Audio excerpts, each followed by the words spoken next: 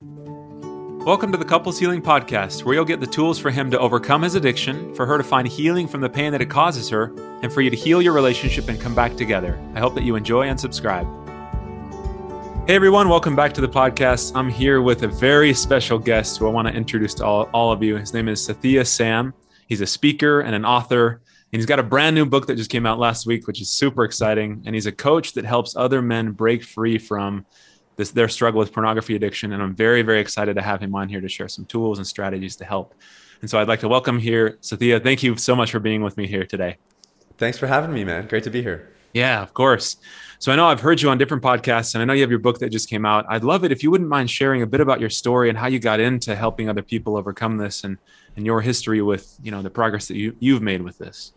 Yeah, absolutely. So, I think as you and I know, Sam, few people get into this kind of space just out of an innate desire or, some kind of childhood dream. For me, I had my own struggle. So I got exposed to pornography in the computer lab of my Christian school when I was 11 years old. It happened at a young age. And this was before broadband internet, smartphones, right. I think it was 2001.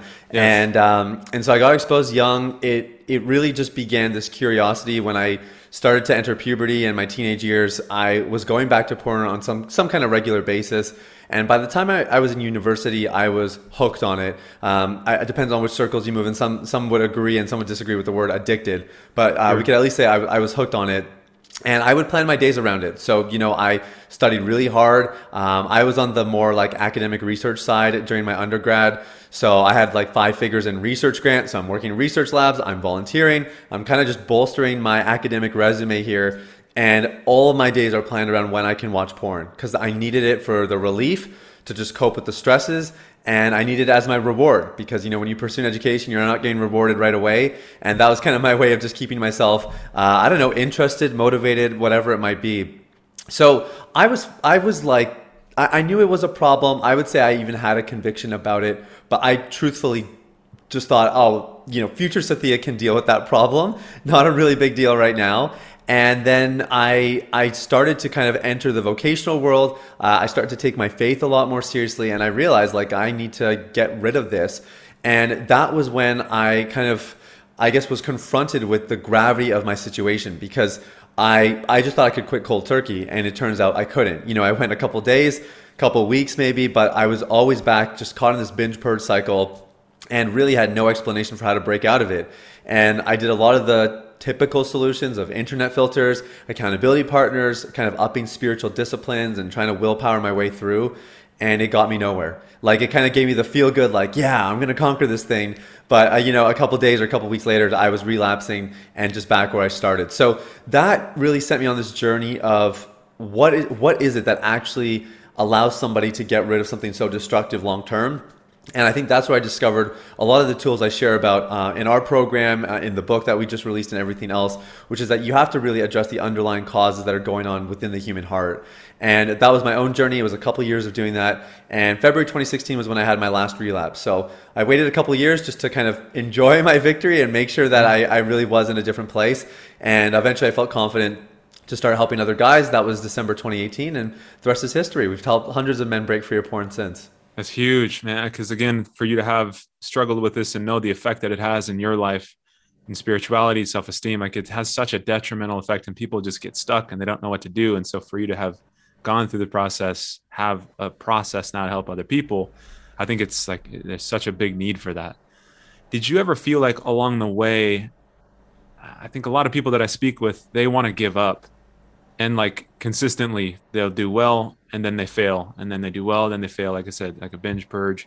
And then they're like, I can't do this anymore. And so I wondered if you ever hit any of those moments for yourself and what was helpful for you to push through that. Yeah, I had one particular moment that always comes to mind. I was probably 23 or 24 years old and was really in this season of discovering my relationship with God, really growing in that area.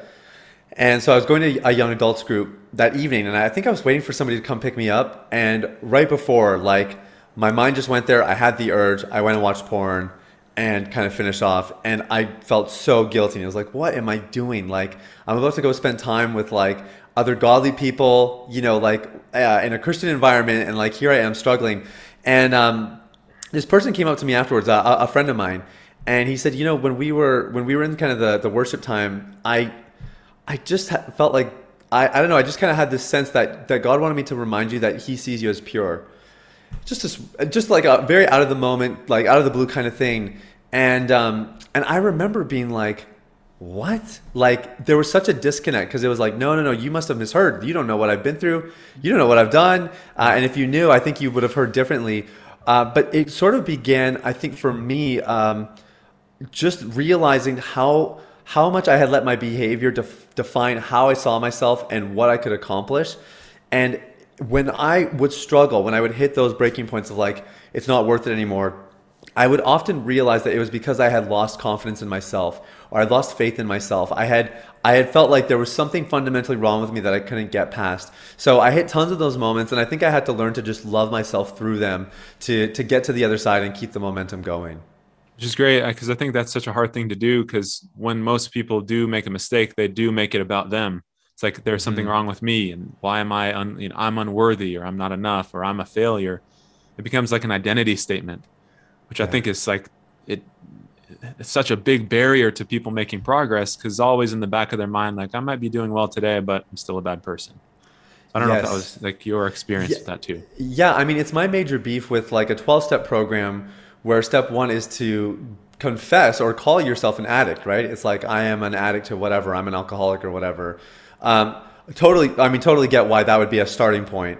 But you can't actually wear that identity statement long term, because if you believe you're an addict, then why would you ever break out of your addiction? Because, you know, like if you're an addict, then you should stay addicted. That just comes with the identity. It's like we tell guys, you know, if you think that you're a pervert because you watch porn, well, as long as you believe you're a pervert, you're going to continue to do perverted things. Like you're shooting yourself in the foot there.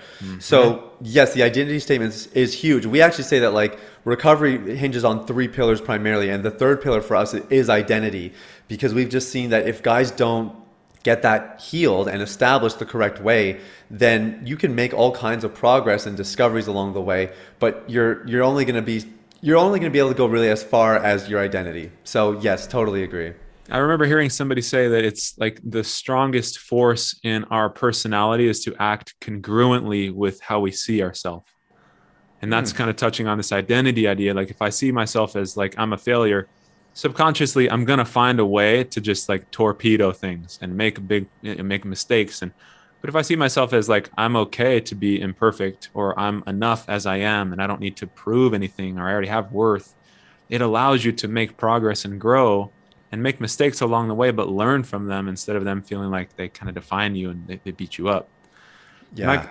I like what you're touching on. You said there's 3 pillars. I'd be curious to know a little bit more about like, how do you see this process then? You have 3 separate pillars that you find to be most helpful for guys who are struggling? Yeah, our system is predicated on 3 pillars, and each of them come with a mantra. So the first pillar is self-awareness. And the mantra there is, if you are not aware, it cannot be repaired. So there's often things going on underneath the surface that we don't even realize. You know, nobody's pointed them out to us. We were never taught how to maybe access those parts of ourselves. And so building that self-awareness goes a long way. I think especially with guys, you know, guys are not really given the resources or the tools or even the modeling that's necessary to access, you know, the inner parts of our lives. So we start there. And once you build self-awareness, then we start to guide people through a healing process. And healing is the second pillar. And the basic mantra of healing is that he who is the most vulnerable heals the quickest. And so we try to create an environment that is as safe as possible, so much so that vulnerability is the most natural response. Because we know that when guys can start to be really transparent, then they can start to heal. The way we kind of say is like, if you only show people a certain fraction of who you are, then the only fraction that's revealed is what can actually get impacted. That's the only part that can actually be healed. And it takes a lot for a guy to really feel safe and to feel comfortable to open up. But when he does, of course, that is the glorious part of recovery and really transforming into that person who is healthy and who is free. And then the third pillar, like I mentioned, is identity. And our mantra there is, I would rather be 100% my true self and rejected than 80% my true self and accepted. And what we're really trying to instill in guys is bold authenticity, just to be their true selves without any apology. And it's an incredible, it's a kind of almost out of reach when you're first struggling, because you feel like, how could I ever really allow people to see who I am. But when they built that self-awareness, they've gone through a healing process and they're starting to be transformed, then actually it's almost the most natural response is you start to see yourself differently. And of course, as that takes place, as we know, then the behaviors start to follow suit. Yeah, I think I mean, those are such key components to this because, like you said in the beginning, if you don't know what's going on and you can't address it, then by not knowing, you can't address it. It's just, Yes. it lays underneath the surface. It's still active, like it's still operating behind the scenes. But if you don't know how to change it and address it, then it's like you get stuck and then the healing process. And again, like I said, the identity is such a key piece to that. So you feel like changing the identity. I know there's a handful of different ways to do that and everybody has a different approach, but for you guys, is it more like through that community aspect of your letting yourself be vulnerable and be open, and identity changes through interactions with others? Or I want to make sure I'm following on that. Yeah, for sure. So I think we see the biggest transformation happen in two arenas. One is the communal element. So we do a lot of group coaching, live trainings, tons of that where people get a chance to build community. We actually just did like a community night with our guys. So they just all came in and we asked like different questions. Some of them are fun questions. Some of them are maybe a little bit more personal and in depth, but just giving them a chance to really, I think, be seen, known, and understood. The other element though is really getting the right information into people's hands and empowering them to take action on it. You and I both know, Sam, like information is a dime a dozen. Like it's not hard to find information these days, but what's really valuable is actually being moved into action because that's where true transformation takes place. And a lot of guys are actually just one act away from experiencing transformation. They have all the information, but they just need somebody to give them a little kick in the butt. You know, somebody to just say, "Hey, go and do it now." Like I know it's scary, but go do that thing you need to do. Go write that letter. Go journal about that thing. Go, pick up that hobby. Like there's a bunch of different things, but it's just having that environment that actually is conducive to taking action, trying things that might be a bit uncomfortable, but you know are good for you. And being able to do it in the safety of a community that knows you, that allows you to do it, but also to be able to come back to them and say, "Hey, I did it. And here's what happened." You know, sometimes it's a disaster, but we're like, "Hey, you took action." And that's awesome, man. And next time you take action, you're going to be better off for it. And other times they take it and like their lives are totally changed just from taking the action alone. So those are the two arenas where I think people really benefit the most. Yeah, great. That makes perfect sense. And something you touched on earlier is, I know in the book you cover how important it is. You touch on like the struggles of the heart, and that's a big part of what's causing pain and problems for people. Do you feel like a part of that is shame and these early wounds that people go through? Yeah, 100%. I call it the triple threat, which is shame, guilt, and regret. So shame is being that fundamental belief that something's wrong with you. It's just that something's wrong with me, and if people see it, they're going to abandon me. There's going to be disconnection. And I don't think there's really any value at all for shame. I think the more you and I can de-shame, the better off we are, period. Guilt is more about what you've done as opposed to who you are, right? Shame is who you are. Guilt is what you've done. Mm-hmm. I think guilt generally is not that helpful either. But I will say that I think guilt in the right environment, if it's done, I guess it's not quite guilt. I wouldn't use the word, but guilt with compassion can be really impactful. Let's just put it that way.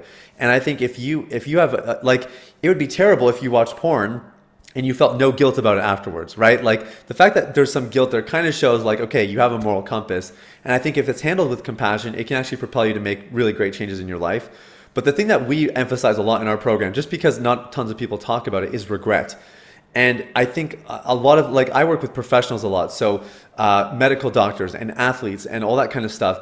And a lot of them, because they're high performers and high achievers, they will look back and say, man, if I wouldn't have gotten caught up in porn or whatever the sexual misbehavior is, imagine, how much more I would have accomplished, how much more I would have done, how much more I would have made, or how many more lives I would have impacted, whatever. And what we teach people is just how to learn to love themselves through their decisions of the past, present, and of course the future. We define regret as looking at your past without compassion. That's what regret is. And I think we've all fallen into regret at some point in our lives, and giving people an opportunity to love themselves through their decisions, to look at their past through a lens of compassion is really powerful for the healing journey. So, because that's what I was going to ask, because I think just like the tactical application of that. So that's what you're talking about, is being able to look at the past through a different lens, give yourself a sense of compassion, or and it's important to recognize that compassion and permission aren't the same thing. It's not like, oh, it's not that big of a deal, or oh, I was young, and it doesn't matter. But to be able to be compassionate or recognize that we make mistakes and that we can learn from them. So you're saying like that's the tactic of how to apply that, how to ease the shame, just by trying to see yourself differently. 100%. And the healing process for us generally lands in one of two places primarily. One is either identifying some really core lies that were driving a lot of the behavior, or lies that kind of spawned from a negative experience, a past trauma or whatever it might be. And the other element is forgiveness. And we really emphasize forgiveness. And forgiveness happens in three different realms. It could be forgiving others. That's what we most commonly know. But sometimes people have to forgive God, which I know sounds a bit controversial. It's not because God did wrong. It's because we've held an offense to something God did or did not do. Yep. For a lot of guys, it's like, God, you can set a man free in a moment. Like, why am I still struggling with this 25 years later? Yes. Totally viable or understandable response. So it's either forgiving God, or in this case, I think with the most relevance to what we're discussing, forgiving yourself. Huge part of this process. And we had a guy who just joined our program recently. He is not struggling with porn a ton, but he cannot forgive himself for all the damages caused to his marriage and his family and everything else. So we said, like all of our process centers around forgiveness, learning to love yourself again, and all that kind of stuff. So yeah, that's where it all lands. Do you feel like when you were doing that process for yourself, was it difficult? Because I know, like you're saying, a lot of times people have a hard time forgiving themselves because of the shame as well. It's like, I'm this, like, because I destroyed my relationship, because I betrayed God, because I did all these things, I'm such a bad person. Therefore, I can't forgive myself. I don't know if you ran into that personally, or when you're working with people. Is there anything that you might say to people who are in that spot of having a very difficult time? Or what kinds of things are you sharing with this new person that joined your group? I know it's a process, but anything that might be helpful for them? Yeah, 100%. So we actually have a little 4-step process to walk people through forgiveness, whether it's for themselves or for others. And it's identify, specify, release, and restore. And it's really interesting. Like, if you think about when you grow up, I don't know if do you have siblings, Sam? Yeah, I have a couple. Yep. Okay, yeah, so me too. So, when my brother and I used to get in squabbles or whatever, of course, like, the parent comes in, they kind of like pull you apart, hear the stories, and then eventually at some point they say, okay, forgive your brother, or like apologize to your brother, and okay, I'm sorry, okay, I forgive you, that kind of thing. Yeah. So we tend to gloss over the first two parts of our process, identify and specify, and just go straight to releasing the person. But that first step is actually the most critical. You have to identify where the offense took place.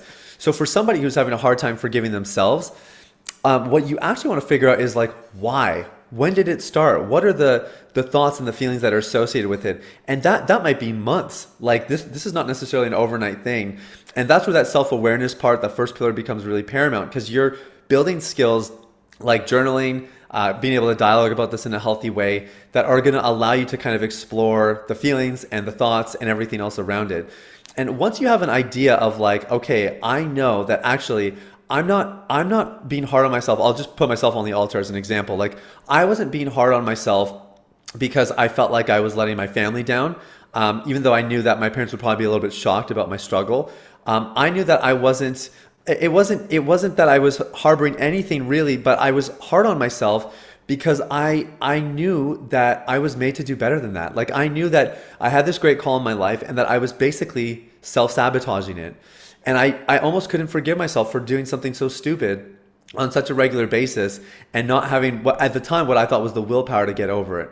So identifying it is really helpful. And then I think being specific, that's the second step. So then really specifying, like, if you say you're going to forgive someone, it's one thing to say, I forgive them for hurting me. It's another thing to say, like, I forgive you for specifically like speaking this against me. The way we kind of use it is like, if I tell you that like you owe $500 on your credit card, you can pay the bill, but you don't actually know what the $500 was. So the specific part is actually getting clarity on like, what's the breakdown here? Where were the offenses actually? And it's only in that specificity where you can actually fully release the debt. And then the other two steps are a lot, I think, more well understood. Release, that's the actual process of saying, hey, you owe me nothing. And we really remind people that forgiving somebody doesn't mean that you're just saying, hey, what you did is okay. Because the reality is, a majority of the time, people have experienced like really inappropriate activities, or people have treated them, really poorly. So we're not justifying it by any means. We're not letting them off the hook, so to speak. We're letting you off the hook. Forgiveness just allows you to say, I'm not going to live in this cage of offense and bitterness and anything like that anymore. I'm going to move on with my life. And then restoration, and restoration is it could just be I'm gonna move on, not holding this against myself. So for me, Sam, sometimes that actually looked like getting in front of the mirror and just saying, Sathya, I forgive you for watching porn, bro. Like just that actually, that's a great example of infusing that self-compassion with forgiveness real time. Like looking yourself in the eyes, which is not an easy thing to do when you're an addict, and just saying, I forgive you, man. It's okay. You're going to figure this thing out. Yep. So that was a huge part of it. And that could be what Restore looks like. And other times it looks like reconciliation. I think that's why people should be doing your program and working with you, because with the right guide, you're going to get a lot of tools and a lot of opportunities to reconcile in a really healthy way. And I think that is, it doesn't always happen. It depends on obviously the nature of the situation. But to me, it's kind of the most glorious part of the forgiveness journey. Yeah, no, that makes sense. Because I think once that comes full circle and you can just identify what the struggle is, actually release it, forgive yourself, move forward.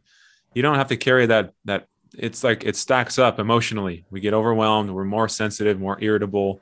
We're more prone to go back to old behavior, which is like so counterintuitive. But the worse we feel, the more we want to get away from it. Yeah. So I really like the idea of forgiving yourself. Yeah, of course, forgiving others, forgiving God. I know what you mean by that, as far as like we can harbor anger and resentment towards God. Not that he wronged us, but just the release of the anger can be so freeing. Yes.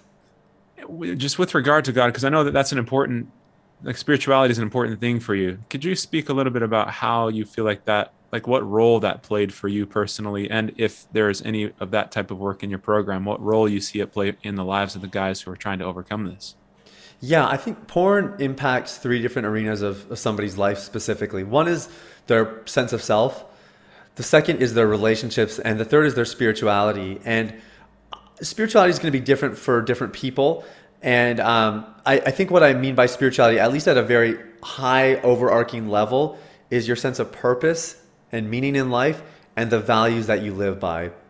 So for us, like we do work, I would say primarily with Christian men, men who are faith, just because what we do is research-based, but it's also Bible-based.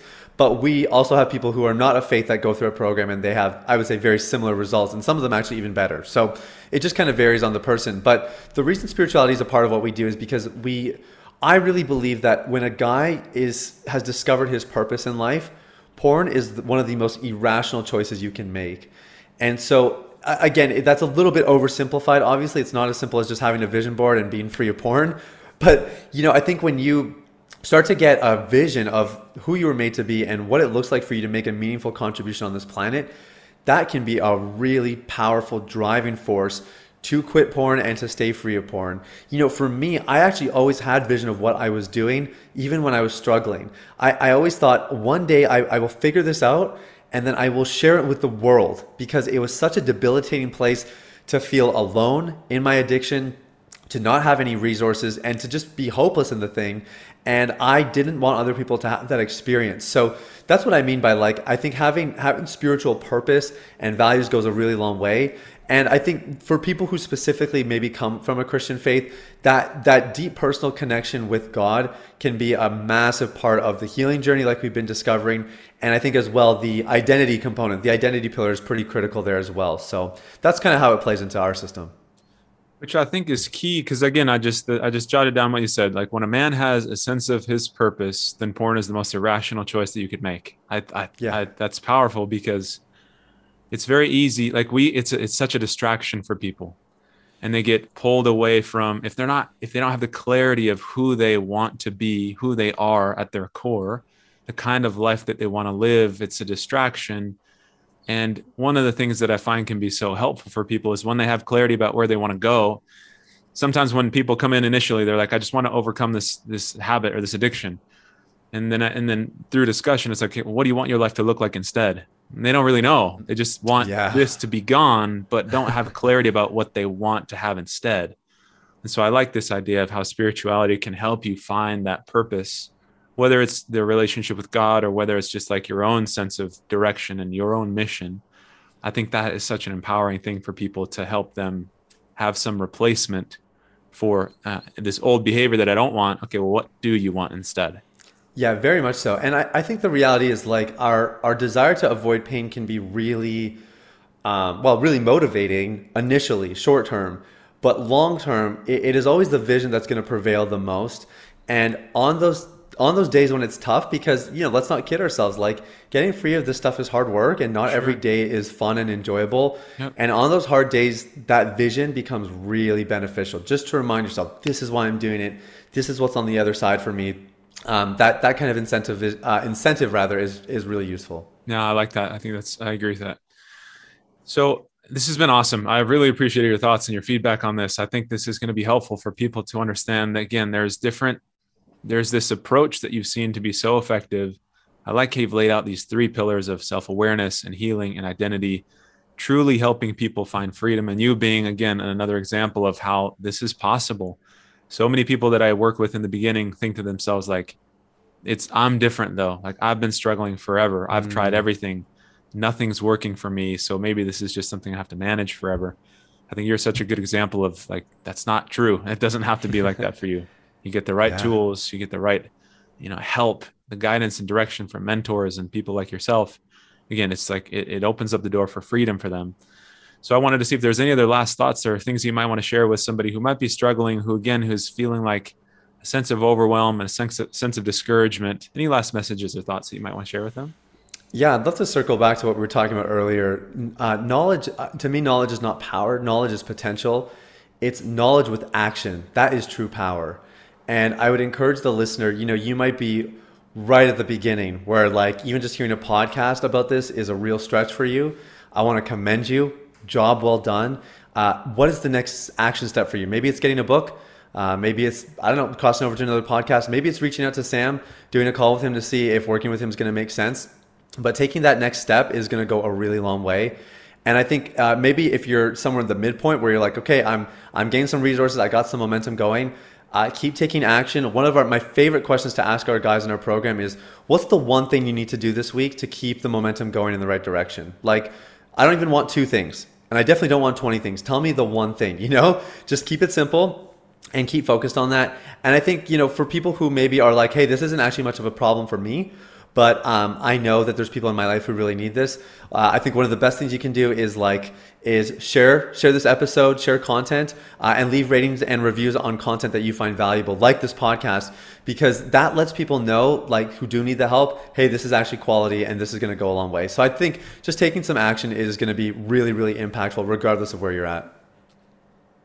I couldn't have said that better, because again, like, without following through, it doesn't matter how much you know. It's the follow through, it's the implementation. And even if you focus on just one core thing again in a week, you're going to find much more benefit than if you listen to or read or, attend meetings, and like all that stuff can be helpful, but it's the follow through of what you're learning is where the change happens. So yes, this has been a pleasure to have you on here. Where can we send, if people are interested in learning more or getting a copy of the book or learning more about your program or the work that you do, where would be the best place to find information about that? Yeah, so the book is called The Last Relapse. It's available on all major platforms. It's on our website, and that would be the best place. For those of you who like podcasts, we also have a daily podcast called Unleash the Man Within, and they can find us on all major platforms there as well. So Unleash the Man Within is the podcast. The Last Relapse is the book. And what's the website? The website is getadeepclean.com. Deep Clean is the name of our system. So it's getadeepclean.com. That'll actually redirect you to my website, which is just my name, but it's much harder to spell. So getadeepclean.com should get you there. That's perfect. And we'll put that in the show notes so people can find that. Again, Sathya, thank you so much for your time here. I really appreciate the work that you're doing. It's so needed. And so have people who are an example of it, having gone through it, continuing to help people go through it, I think it's a tremendous resource. So I appreciate your time. Hey, thanks, man. Thanks for having me. Wait, before you go, I'm offering free access for my podcast listeners to a course I created. So make sure you go to coupleshealing.org so you can get some tools to start the healing process individually and in your relationship. Or if you want even more support and you'd like to work with me directly, you can contact me with the info that's on that website as well. I'm excited for you to make progress on your journey.